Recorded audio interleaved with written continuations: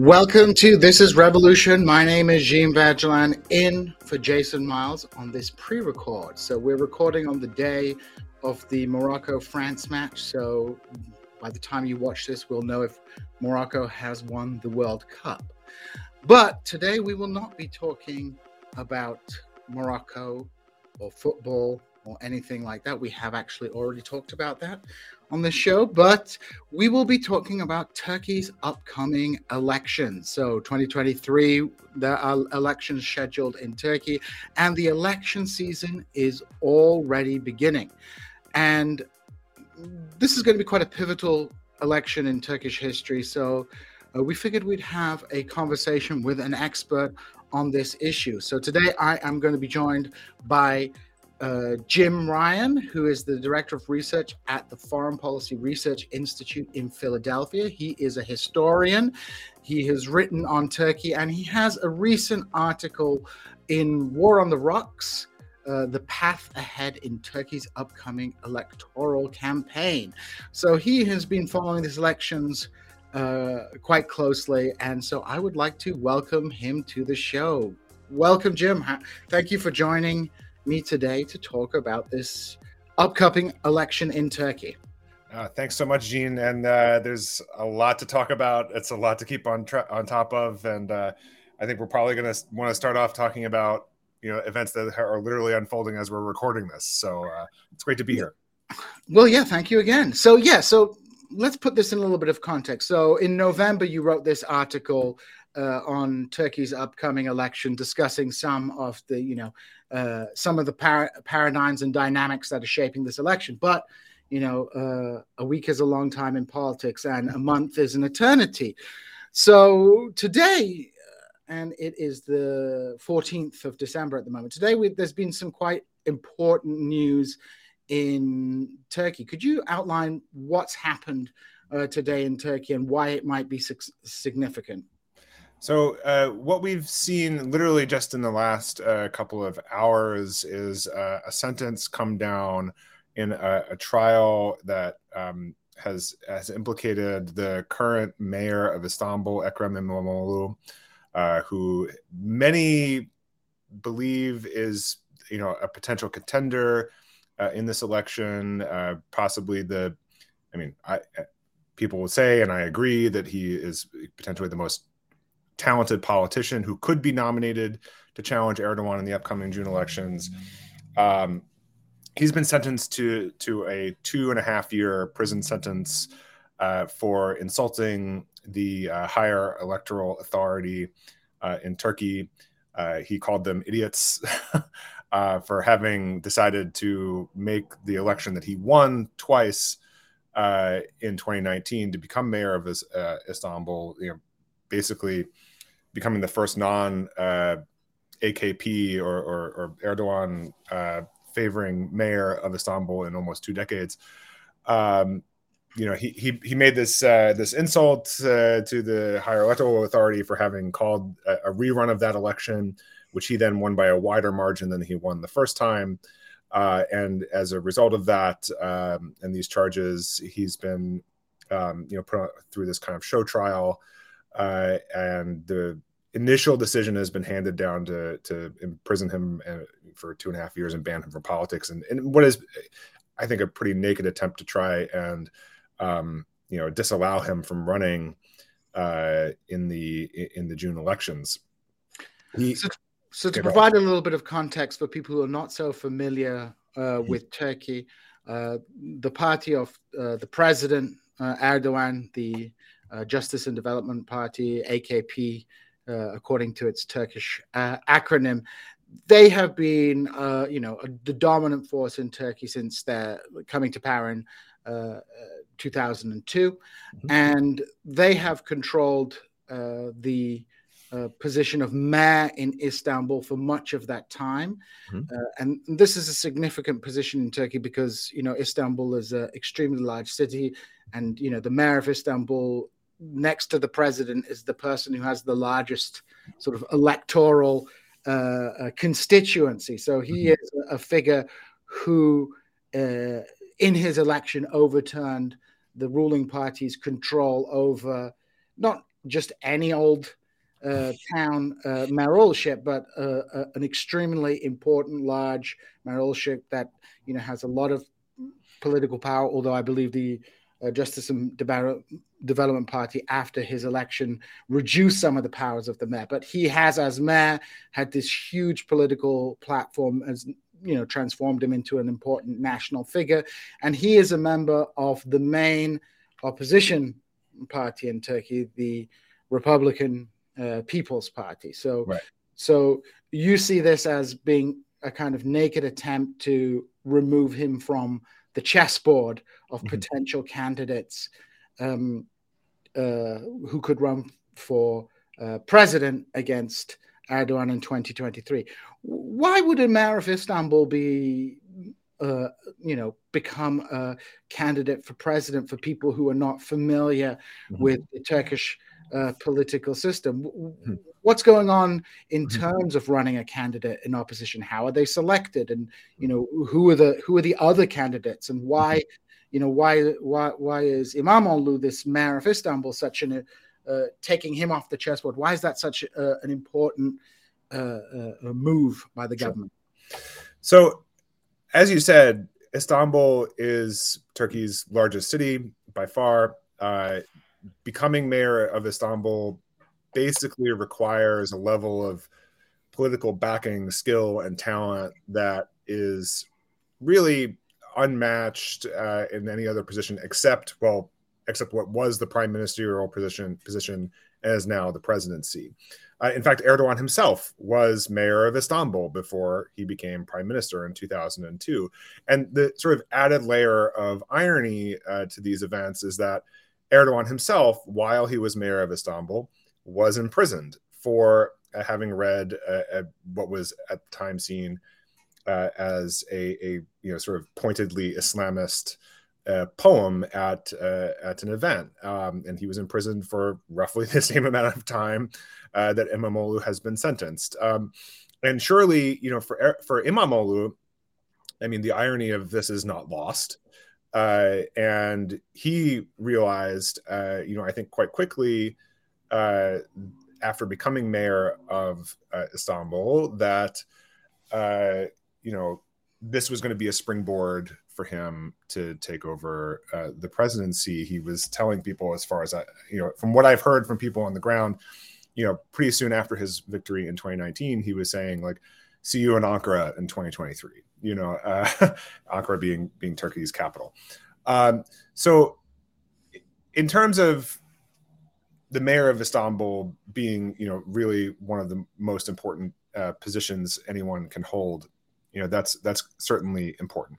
What is also, I think, key to understand about İmamoğlu's 2019 victory as it pertains to a potential presidential campaign is İmamoğlu has demonstrated a kind of political trick that the current concatenation of opposition parties in Turkey haven't figured out how to do, if I can put it that way.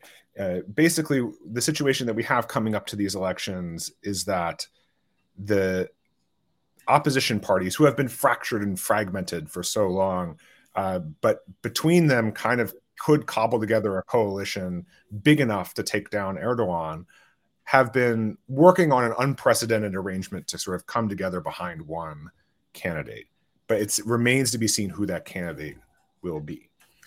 This is complicated by the fact that the 6 parties who have so far agreed to be in a coalition do not include the People's Democracy Party, the HDP, the predominantly Kurdish leftist party, which holds down somewhere between maybe 7 and 13% of the electorate.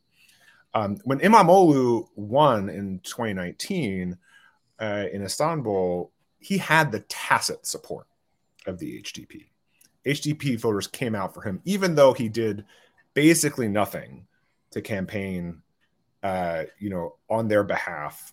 And he did so knowing, and this is, again, the problem that is the sort of paradox that's posed to any opposition presidential candidate, knowing that the HDP itself is considered by the regime and by many Turks to be kind of politically toxic.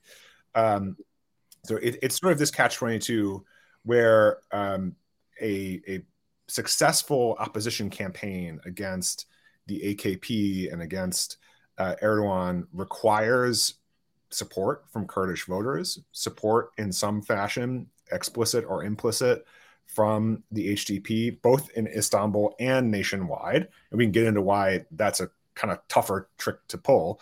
You need that kind of tacit support in order to pull off this kind of a victory. Imamoglu has done it on the scale of Istanbul.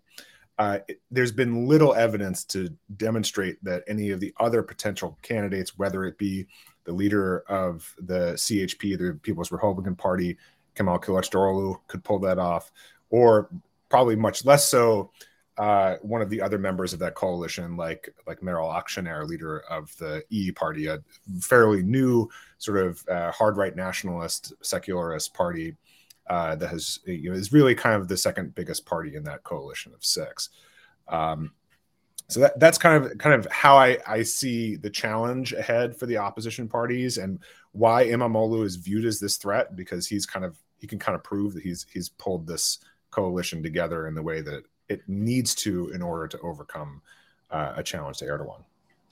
So when we look at the opposition to Erdogan, there isn't really any ideological or political unity. It's an entirely kind of negative opposition, in the sense that you have various political forces in the country, some of which can enter into a tacit alliance with each other, such as the Republican People's Party and the İYİ Party, which is a split from the MHP, which is the far-right party that has allied itself with Erdogan.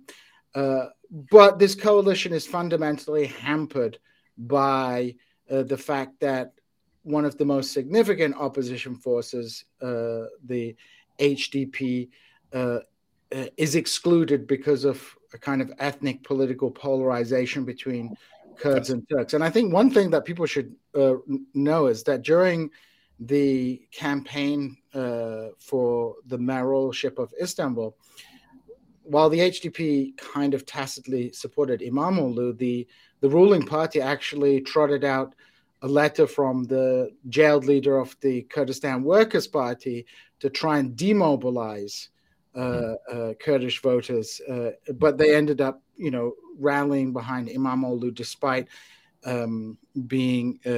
receiving this letter from the PKK, telling them to not get involved in this kind of conflict. Both sides in this understand the importance of the Kurdish vote, and the AKP seems set on maintaining this polarization to stop any kind of coalescing into a meaningful opposition to Erdogan. So do you think Erdogan is now safe?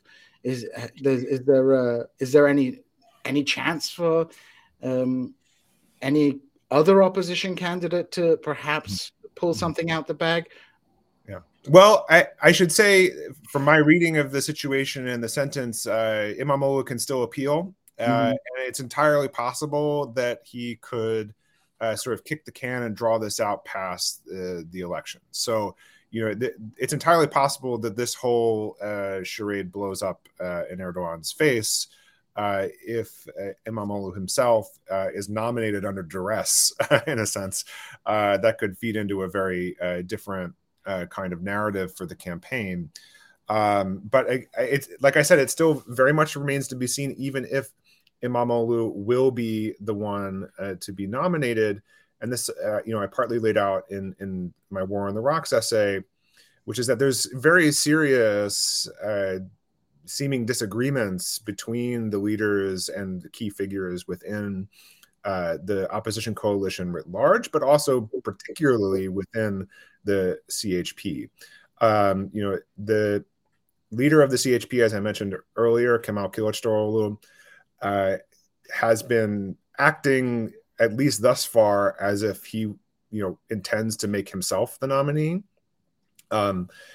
It's widely thought that he doesn't have the charisma, the leadership, the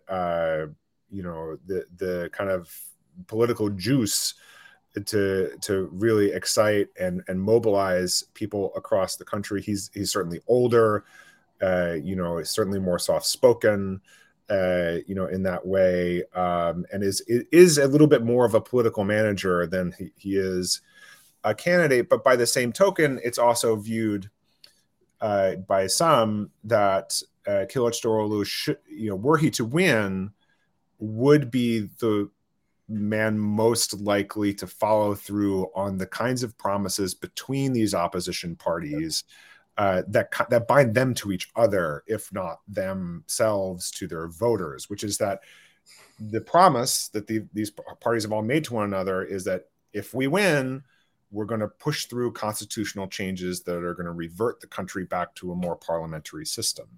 And in fact, the first set of policies that the CHP has sort of laid out in this electoral campaign have been constitutional changes that would reflect exactly that. So there is this sort of paradox where, Kılıçdaroğlu is viewed as the guy most likely to follow through on the promise that binds everybody together. And that İmamoğlu may be just another Erdogan in waiting, maybe more likely to beat Erdogan, but maybe less likely to actually follow through on these promises. So I think those dynamics are really interesting to follow. And I should note, I think, to me, the most striking thing of the events that have been unfolding right now is that, today, it was known that the sentence was coming down. The political parties in the opposition had called supporters out to Saraçhane, the facility where the sentence was going to be handed out. And there was a kind of a rally for İmamoğlu after the sentence came down. And by his side was not Kemal Kılıçdaroğlu, who is in Berlin at the moment, and who was asked about this in kind of a press gaggle, but is seen as, basically the rival. By his side was actually Meral Akşener, the leader of the İYİ party, who made a very, what appears to be a very stirring speech in support of İmamoğlu. So there may be some happenings within that coalition where the other parties may put more pressure on Kılıçdaroğlu to support İmamoğlu in his quest to become the nominee. What about the İYİ Party? What about the chances of Meral Akşener to become the candidate, and her chances of challenging Erdogan? I mean, on one hand, she might not be able to bring in the Kurds to a coalition, but one of her advantages is that she might be able to draw away from Erdogan's nationalist support base. So it might be a kind of different strategy of a new coalition that brings in sort of the CHP's kind of Kemalist nationalism with discontented elements of the far right. It's certainly possible. I mean, to this point, Meral Akşener's line has been that she's running for prime minister and not for president. So that, she's running so that the country can, return to parliamentary system, that they'll have a coalition government in which she would have a very, very prominent position and influence over policy. She also, a few months back, at the first whisper that there might be sort of backdoor talks between the CHP and the HDP about election strategy, threatened to nuke the alliance that she was a part of. I mean, she has a very difficult, I think, circle to square within her own party. The İYİ party, which I believe is split off from the MHP about 6 years ago or something like that, comes out of a tradition of sort of like hard right ultra nationalist politics in Turkey that is of course very hostile to Kurds. They're hostile to Syrian refugees, and engage in a lot of really sort of historically very ethno-nationalist and racist kinds of politics within Turkey going back to the 1930s and 1940s. And Meral Akşener's role in all of this has been to kind of soften that image somehow, to sort of make them more mainstream, make them more part of the acceptable political framework, to present her supporters and her party as being more technocratic, than their more ideological predecessors, so that they can play a larger role in a functioning government. And that produces some really strange and weird, kinds of politics, I think. I mean, just the other day, I noticed yet again the E Party, on Twitter, basically, sent up a memorial, like they have done for several years, to this, racist turnist intellectual Nihal Atsas, sci-fi author. Yeah, sci-fi author. Among other things, but really kind of the grandfather of, the sort of ultra-right, ultra-nationalist ideology, pan-Turinist ideology, that has permeated in these circles for decades now. Who himself is also was at certain points a supporter of the Nazis in the 30s and 40s. Has numerous anti-Semitic statements, out there. I mean, again, to see this guy sort of brought back as this kind of fuzzy figure as someone who's spent a lot of time, probably too much time, reading this guy's work. This is the kind of thing that it's really disconcerting and strange and weird. And doesn't that speak to the fact that the split between the MHP and the E Party was never really an ideological split? No. It was a split over the ossified leadership of the MHP. Mm-hmm. Right. I mean, this is a common problem in Turkish political parties, where you have these political parties that end up being in the hands of charismatic leaders for extended periods of time. I mean, this is what happened with the CHP. It was under the control of Denis Baykal for a long time, until he got caught doing sex crimes. That was the only thing that could oust him. And now Kılıçdaroğlu, despite a series of electoral losses, is still in firm control of his political party and still posturing as a potential opposition candidate. So, the E Party, may be trying to soften its image, but its split was never an ideological one. It was related to the kind of hierarchical bureaucratic structures that existed within that party, and the desire for younger generation. I mean, I don't know how old Baykal is now. Devlet Bahçeli, the leader of the MHP. And I should note that not so long ago, people were talking about Devlet Bahçeli, the leader of the MHP, as a guy who was making the Turkish far right more palatable to a mainstream audience. Yeah, no, sure. And Bahçeli, I was curious about that and just looked at. He's 74, which is actually, I think, about the same age as Kılıçdaroğlu. Who himself, when he came on, it seemed like a spring chicken, coming on the heels of Denis Baykal, the previous leader of the CHP. And Meral Akşener herself, I mean, has a long history in Turkish politics. She was, in key posts in different parties in the 1990s and coalitions, and then kind of came into the MHP fold in the late 90s and early 2000s. So, I mean, she herself is not a new face by any means. It's really İmamoğlu who is the really newest person on the scene, in these kinds of in this political moment, and it's his sort of youth and vitality, and and the kinds of policies that he's implemented in Istanbul that are, I mean, what passes for new and exciting ideas in Turkish politics these days, especially on a wide scale. And as you said, I mean, it's a really, it's been a really common dynamic in Turkish politics to have these powerful political parties that are, in control, are controlled by more or less the same set of characters for a very, very long time. And transitions between, or handoffs between generations in these politics, or particularly within these political parties, takes a very, very long time to effect.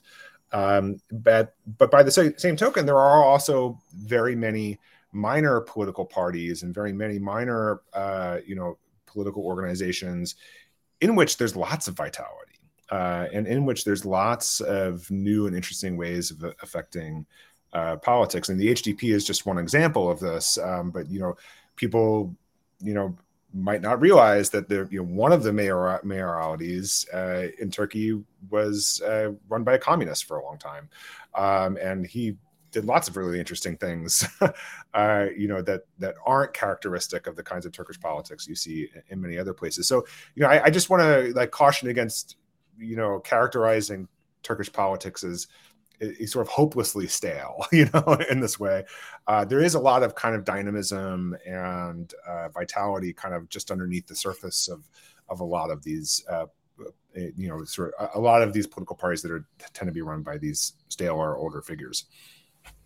So what would you say then is the primary obstacle to kind of new forms of politics becoming dominant in Turkey, or at least gaining ground in Turkey? Is it just the, AKP government, or is it the structure of the main opposition itself? I mean, do they feed both?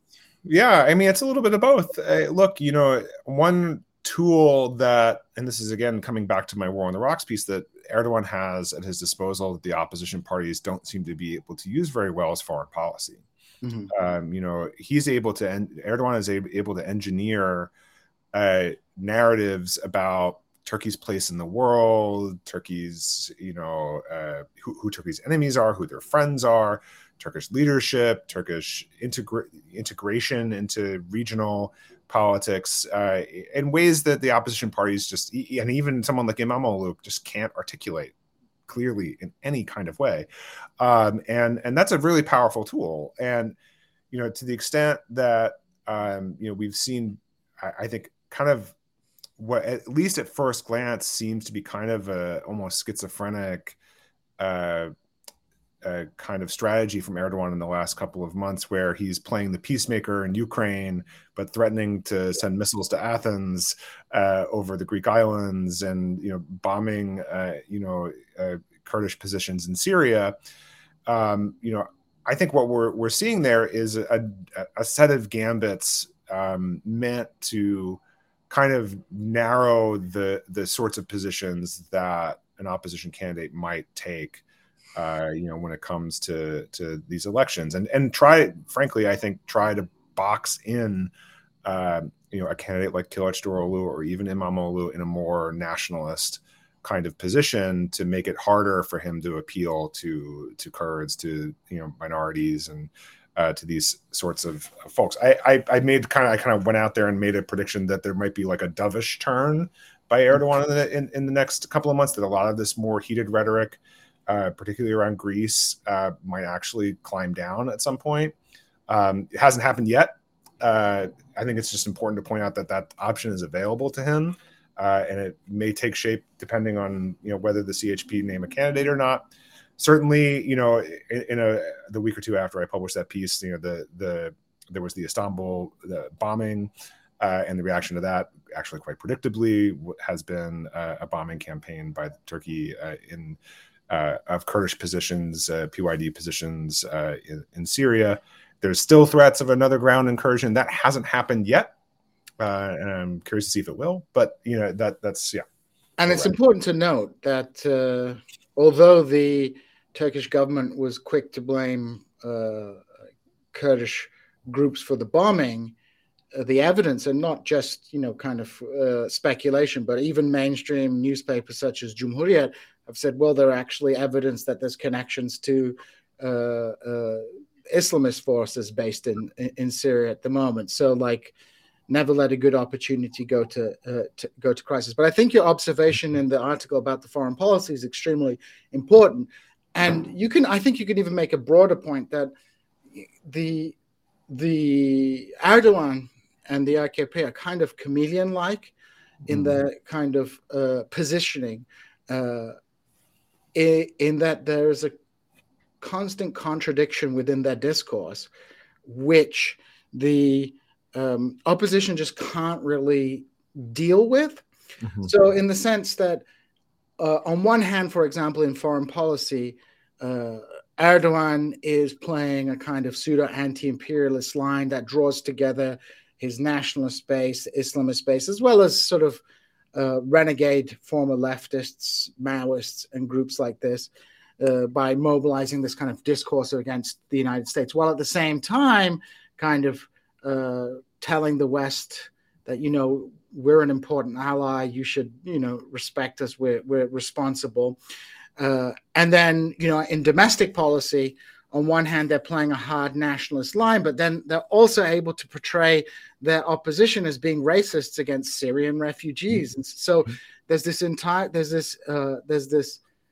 seemingly contradictory ideological hodgepodge centered around Erdogan. So, for example, as soon as this bombing in Istanbul happened, the Turkish interior minister sort of blamed America. There was some harsh words exchanged, and then that was rolled back by Erdogan himself. So the opposition can never really develop a critique because there's never really the discourse is constantly in a state of flux between anti-imperialism and kind of conciliation with the Western Bloc, between ultra-nationalism on one hand and the kind of we're the cosmopolitan, caring, woke people looking after refugees. And so the opposition can never coalesce because there's nothing concrete to coalesce against.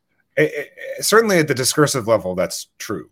I think once you start getting below the surface, you sort of start to see some of the logics behind these positions. I mean, to take Syria as an example, he is a very tough needle to thread on this issue. I kind of sensed even a year ago that the election campaign was going to be about who can beat up on Syrians harder.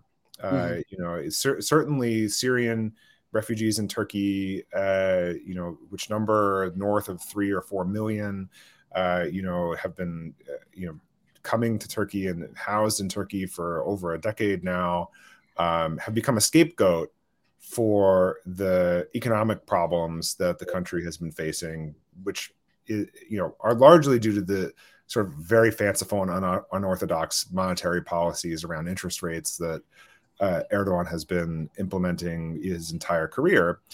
On the one hand, the opposition parties for sure have played this card. Erdogan has tried to play it. Everyone seems to have some kind of a plan for sending Syrians back to Syria. And we saw this a few months ago in the sort of first inklings of a possible rapprochement between Erdogan and the Assad regime. That still hasn't materialized.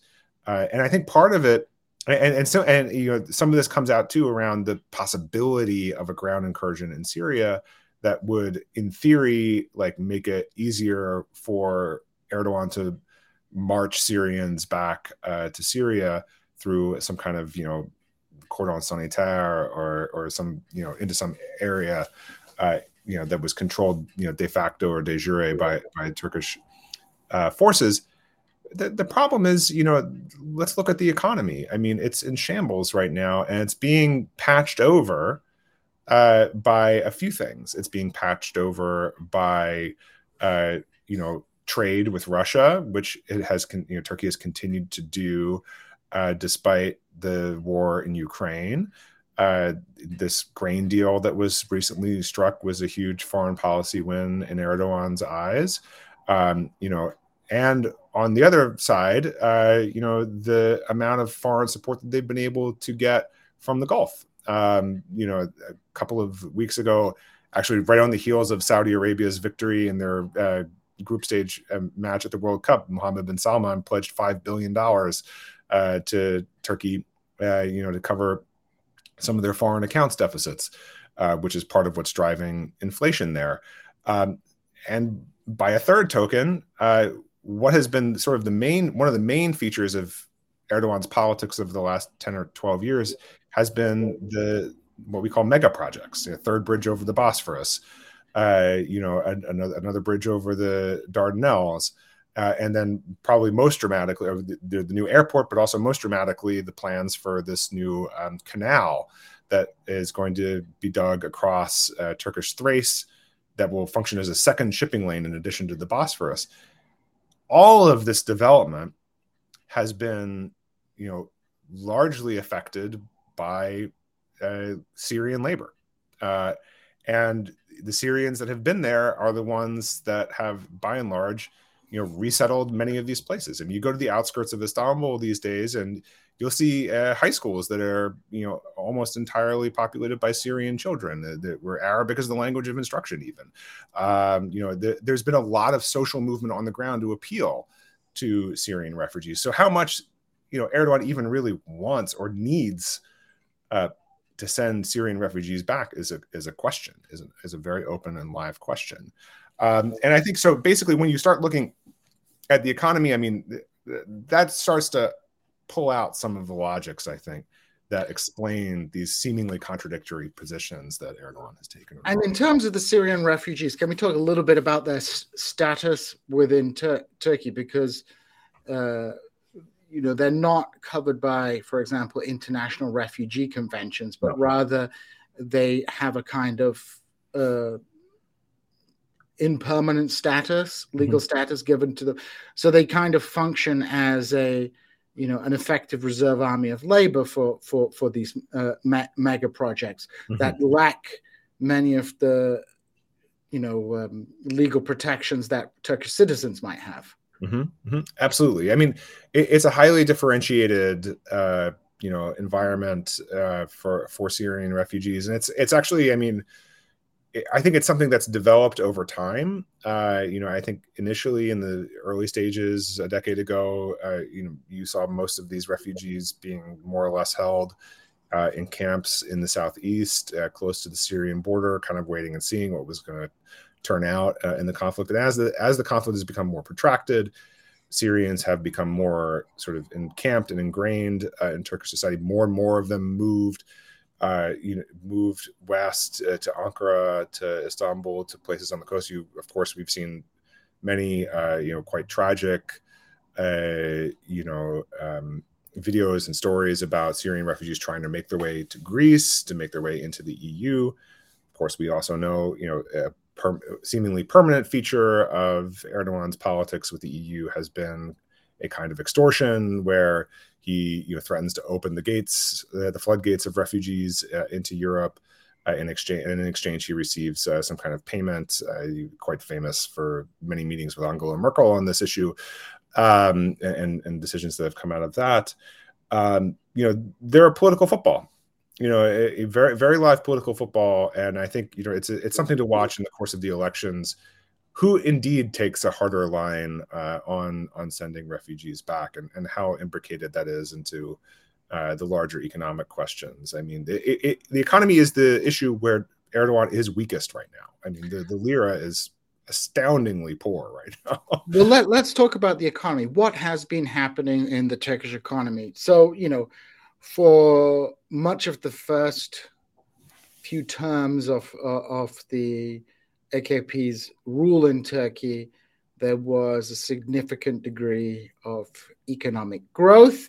And perhaps more importantly, Turkey was able to, it's not that economic growth had never happened before, but Turkey was able to present that to the international world as like, look at our, tremendous development, when in fact, they were picking up on economic policies and trends that, date back to the 1980s, the growth of neoliberalism, the emergence of a strong manufacturing base, and more generally the spread of a kind of corporate capitalism across the country, with the formation of national chains and all these kind of large corporatization of a lot of things that have been going on in Turkey. Like a good example would be Smit, which is the tasty bread treat. That was usually something people produced in a neighborhood in a bakery, but of course now there is Smit Saray, which is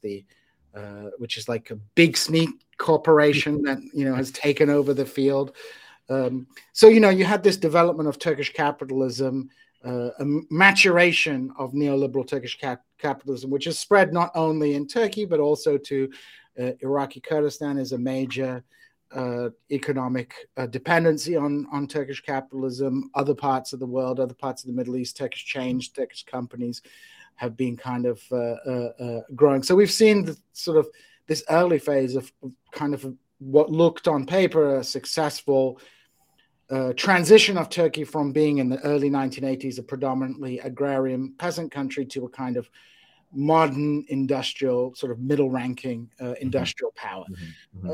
But what's happened? Why is the lira in the toilet? What's what's hit the crisis of Turkish capitalism? Right. So, I mean, I think aside from what you've just mentioned in terms of like the expansion of national brands and the kind of, more grand neoliberal turn in Turkish capitalism and economy in the 2000s, which is certainly the narrative that the AKP, I should say, like sponsored and wanted to put out there about itself in the 2000s. I mean, the line straight from the party to the West, and particularly the United States in the 2000s, was that we're no different from George Bush's Republican Party. We are pro-capitalism and we're socially conservative. Like, that's just it. The only difference is we're Muslim and not Christian. Like, and a lot of people bought that. A lot of people bought that. But what I think is key to understanding how things have gone and why the Turkish economy was in such a vulnerable position despite being... Can I just interject that? Yeah, when you say that a lot of people bought that, I mean, was it really at that point actually a deception? Was that not how the AKP saw itself, and events have transformed their sort of political orientation? Or do you think this was always a kind of like, they always had this kind of authoritarian bent to them, and it only came out later once they secured power? I think it depends who you asked within the party, to be sure. I mean, the coalition that was the AKP in the 2000s is not the coalition that exists today. I mean, that I think that much I think is clear. I think some of the figures that would have promoted exactly that image are no longer in the AKP, and they're part of the opposition party coalition now. You look at figures like Ahmet Davutoğlu, and Ali Babacan, both former cabinet level ministers in the AKP who have formed opposition parties in the last couple of years with the express purpose of joining a government that would succeed Erdogan. These were the guys who were the architects, by and large, of the early years of AKP economic policy. These were the guys who were viewed at the time as the adults in the room, the competent ones, the ones who are well trained, and have simply just fallen out of favor over the last few years. Really the shift once those guys were kind of on the outs was towards these mega projects specifically, but in a much more general sense, a really overheated construction sector that expressed itself both through huge public housing projects and just like debt fueled growth and development across cities everywhere in Turkey. I mean, the most dramatic change across the Turkish landscape, literally over the AKP period, has been massive urbanization and development in urban areas, skyscrapers where you never thought you'd ever see one, and many of them kind of half empty. And you have to, and a lot of this is been paid for, with debt, with financing from the Gulf, from Qatar, from Saudi Arabia, and basically with COVID, things had already been starting to slip before then, but with COVID and the massive drop in tourism revenue, which is a huge part of the Turkish economy, things went from wobbly to off a cliff. And in the last 3 years, Turkey has only cut interest rates, again and again and again and again, down to seemingly comically low levels in the face of inflation that has really come through the roof. The official inflation figures right now put the lira at about 17 or 18 to 1 to the dollar. And I mean, when I first went to Turkey, which was kind of at the height of the AKP period in the middle of the 2000s, it was a lira 25 to the dollar. I mean, this is a sense of how far things have fallen. So that is a really dramatic drop. And even from 5 years ago, when it was maybe 7 or 8 to the dollar, this is an even more dramatic fall. And the AKP came into power after a period of hyperinflation anyway, and one of their selling points was their stabilization of the currency. They got rid of the zeros. on Just the chopped like 9 zeros off of the nine currency. zeros up, and then started again. And there was a relative stability in the Turkish. I mean, does the opposition though? Do they have a plan for this? Kılıçdaroğlu was in the U.S. I mean, what is the opposition plan other than capitulating to international capital? So the economic policy of the CHP, which again it can be read as a stand-in for the broader opposition coalition, but I would maybe hedge a little bit on that. I mean, it's not signed on necessarily by the EE party, and it's very much Kılıçdaroğlu's idea, not İmamoğlu's. But this plan was released about a week ago. And, you know, a lot of people were scratching their heads about Kılıçdaroğlu's visit to the United States. Like, you know, what is he really doing here? Who is he meeting with? He wasn't meeting with any high level officials in the U.S. government. There was for a moment, you know, a rumor that he might meet with Bernie Sanders, and then that didn't happen. And, you know, we kind of get this reveal in the announcement of the economic plan that he was, you know, going to leading universities in the United States. He went to MIT, he went to Harvard, he went to Johns Hopkins, and he was meeting with, you know, some fairly prominent economic advisors while he was here. The headline off of that being Daron Acemoglu, who is, you know, a quite famous, you know, economist and thinker based at, I believe, at MIT. And he wrote the book, just so people are aware, he's Armenian. Yes. Turkish citizen, originally a Turkish citizen, but Armenian. And he wrote Why Nations Fail, which was kind of like a very fashionable book about 10 years ago, if people remember that.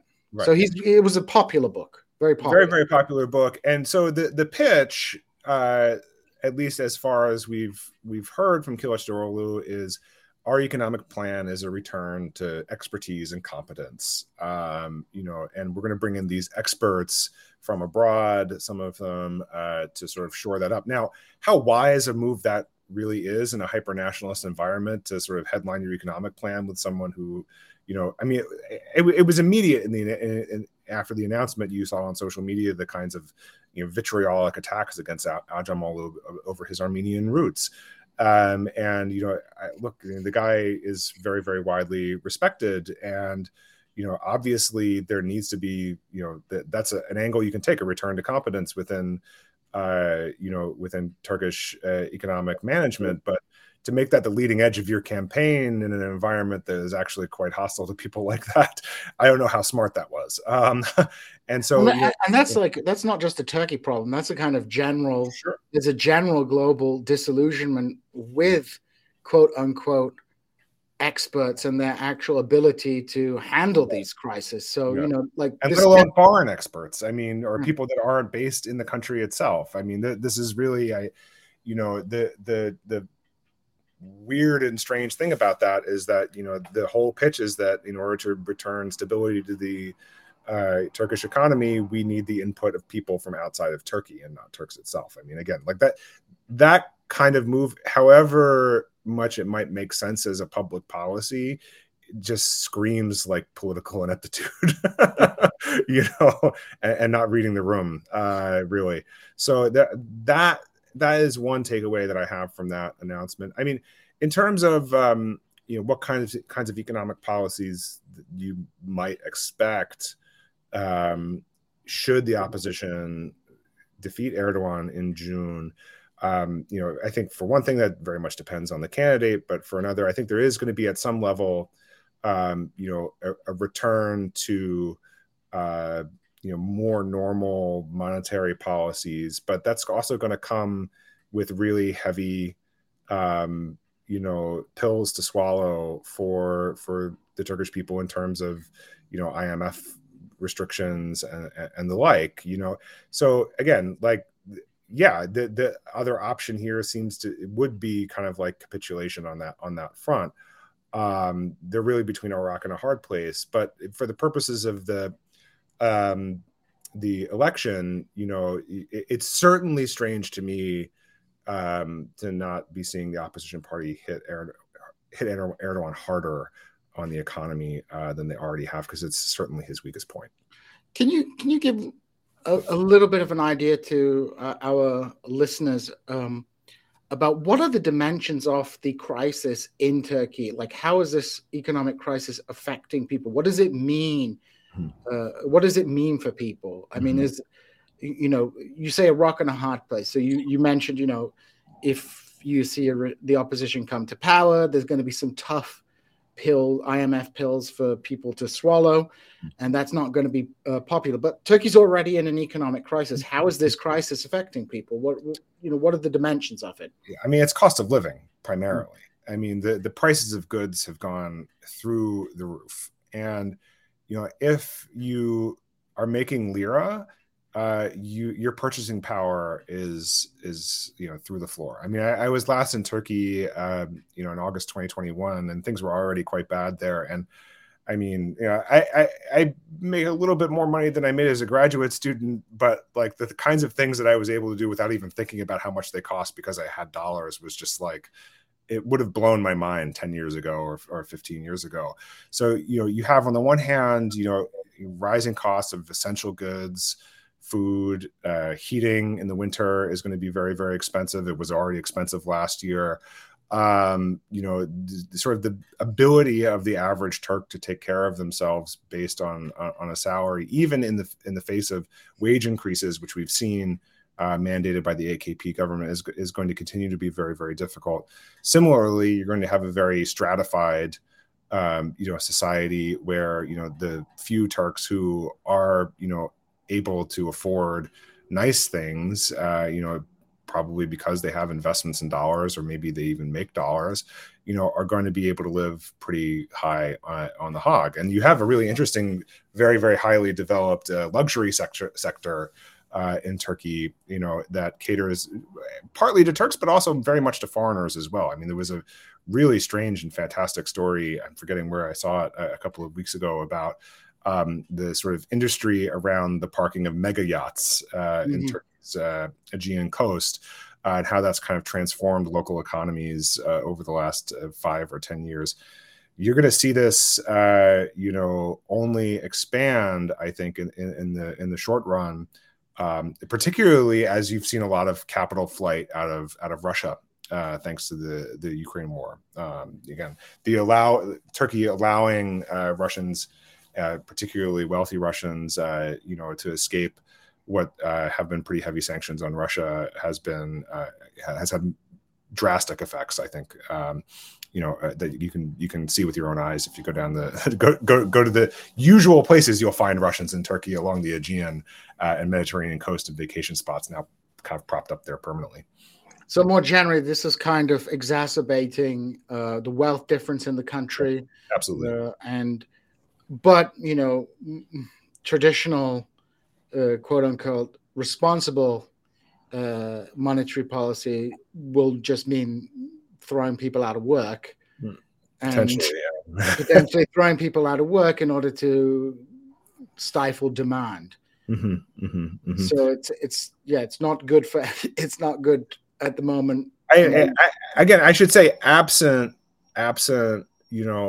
the ability of whoever's in power to attract really significant investment in other areas from outside. I mean, foreign direct investment is kind of the sine qua non for Erdogan right now. Like I said before, the attraction of dollars through trade with Russia, dollars through what are basically handouts from Saudi Arabia or from Qatar.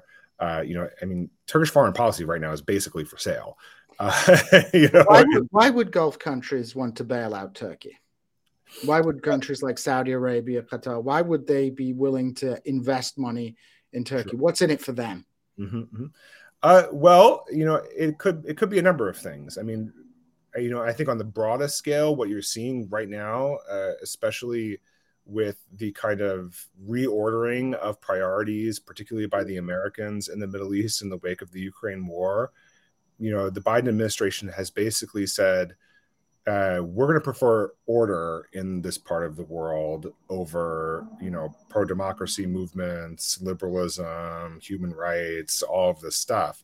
And what that basically means is that the oil and resource-rich, Gulf countries are going to be able to underwrite regional order however they see fit, and you're seeing that in all of the developments that have happened, since the fated fist bump with Mohammed bin Salman and Joe Biden a couple of months ago.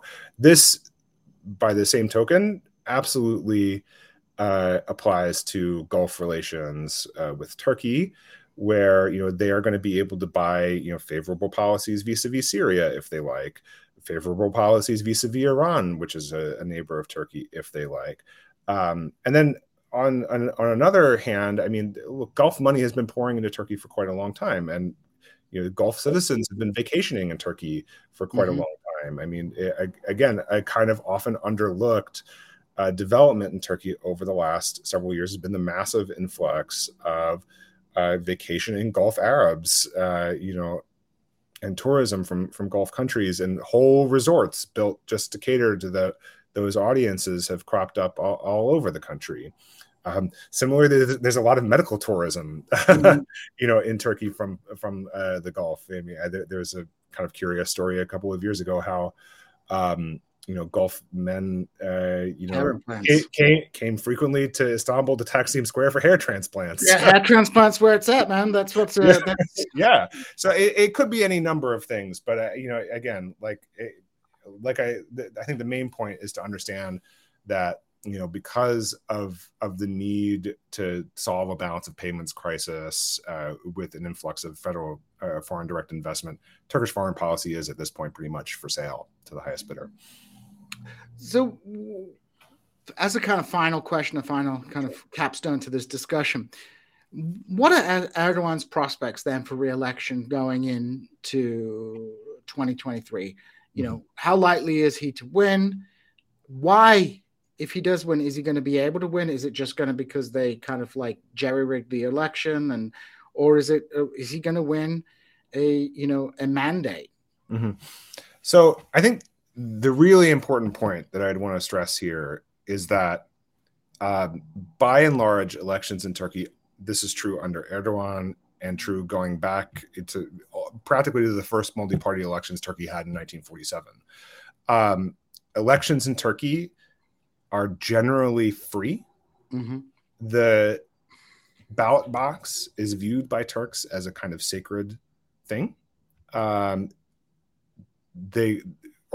Fantastic organizations like Oy ve Ötesi, the Vote and Beyond, have done really heroic work in the last 10 or 20 years to monitor ballot boxes, to try and monitor election irregularities, to call out any potential fraud or monkeying around with the vote itself. They've found some instances, but by and large, I think they've succeeded in their job of, making sure that significant vote tampering or voter fraud, it isn't at a level that would dramatically affect the results of an election. That said, elections in Turkey in that same period have almost never been fair. And that's because so many of the structures that allow for a truly open election, and this is more true now than it's been in the past, but it's been true to different degrees across Turkey's history. The barriers to entry into electoral politics have been very, very high. And at the moment, the sort of structural factors that allow for a successful presidential campaign or parliamentary campaign are very much consolidated underneath control by the AKP, Erdogan, and their clients. This makes it very, very difficult for an opposition party to A, form a coherent campaign and message, and B, get it out. And I think this is kind of the important thing to stress as a general matter in terms of the run-up to the 2023 elections. In terms of Erdogan's chances, I mean, we've gone through peaks and valleys over the last couple of months in terms of optimism about the opposition's chances in these elections. You can look at polls from the last 6 months. Some of them, dating back to maybe, June or July, looked pretty good. Looked like they had the coalition together to, overcome Erdogan. Certainly his sort of abstract popularity figures are lower than they've ever been. But it just completely hinges, like I said at the top, on the ability of a candidate to marshal the sort of explicit and implicit coalition necessary to overcome Erdogan. And, I think what's happening with Imamoglu today is an attempt to kind of head that off at the pass. I mean, he has all but signaled at this point that the guy he doesn't want to face is Imamoglu. And whether or not Kılıçdaroğlu and the other leaders of the opposition parties will actually listen to that remains to be seen. If he did lose, do you believe that the AKP would want to leave power peacefully?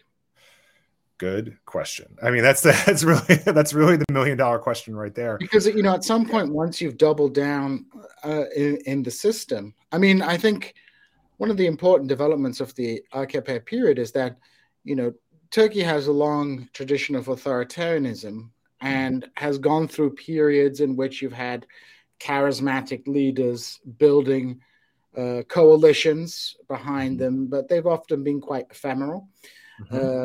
And Turkey has had strong institutions, particularly the military and the bureaucracy, that have always acted as a counterbalance to democratically elected leaders.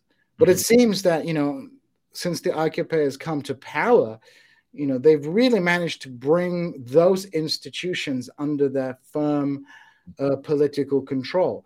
I mean, in retrospect, my takeaway on Turkey is that the liberalism of the early AKP period, although was a genuine liberalism from some elements of the AKP, was also a function of the material conflict between elements within the bureaucracy. Erdogan had one coalition coming to power with liberals, and then when that did not suit him after 2015, he reorientated his political coalition. And the byproduct is that the institutions that underpin the Turkish state have to some degree degenerated into vehicles for the presidency. Right. And I just wonder, with that institutional setup, which is relatively novel in Turkish history, would an AKP government be willing to do all kinds of shenanigans to stay in power? This is what we saw in 2015 when it looked like they were going to lose power. They used they started a war. They wagged the dog. I mean, they basically. But as I pointed out in my War on the Rocks piece, they did pull these kinds of shenanigans in 2015 to break up a coalition and sort of re-engineer a hung parliament to their favor. But that was not without pretty serious human and material costs. I mean, that year 2015, 2016, between the June elections in 2015 and the coup attempt in July of 2016 was the bloodiest year in Turkish history for going back several decades, and it cost them a lot of instability. And a lot of political capital got spent or had to get spent in order to effect those particular changes.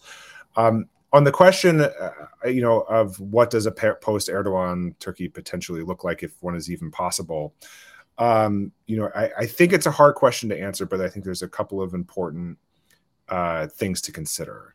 Erdogan has been in power longer than Ataturk, the founder of the country, was in power. He's almost been in power as long as him and plus his successor, Ismet İnönü, were in power. And quite famously, it was İnönü who oversaw this sort of transition to multi-party democracy in the late 40s. And what I've always kind of argued about that is, that happened because at some level, the autocrat in power at that time, Ismet İnönü, understood that what was going to come in his wake was going to be accessible. It was going to be both accessible to him and acceptable to the kind of larger political map that he had helped construct for Turkey in his time in the presidency in the 1940s. Whether that's possible in this scenario, I don't know. I mean, it certainly doesn't seem at this point like Erdogan would be comfortable with anybody in the opposition taking over. So that certainly raises some serious questions and alarms about, what lengths Erdogan would go to avoid having to hand over power. The other end of this, though, it sort of points up the challenges to any particular new government that might come into power. I mean, as you said, the sort of institutions that were quite strong in Turkey for many, many decades have been pretty seriously degenerated under the AKP rule. And, you have to think, like, let's say, you have a new government in power and Erdogan has left the scene and, things are looking on the up. You have to select someone to become the foreign minister. You have to select someone to become the leader of the intelligence agency. And what are you going to do with those kinds of agencies that are really still stacked with bureaucrats, leaders, and cadres that were created under Erdogan's aegis? Like, who is in Turkey's, foreign minister a year from now going to be able to trust within that ministry?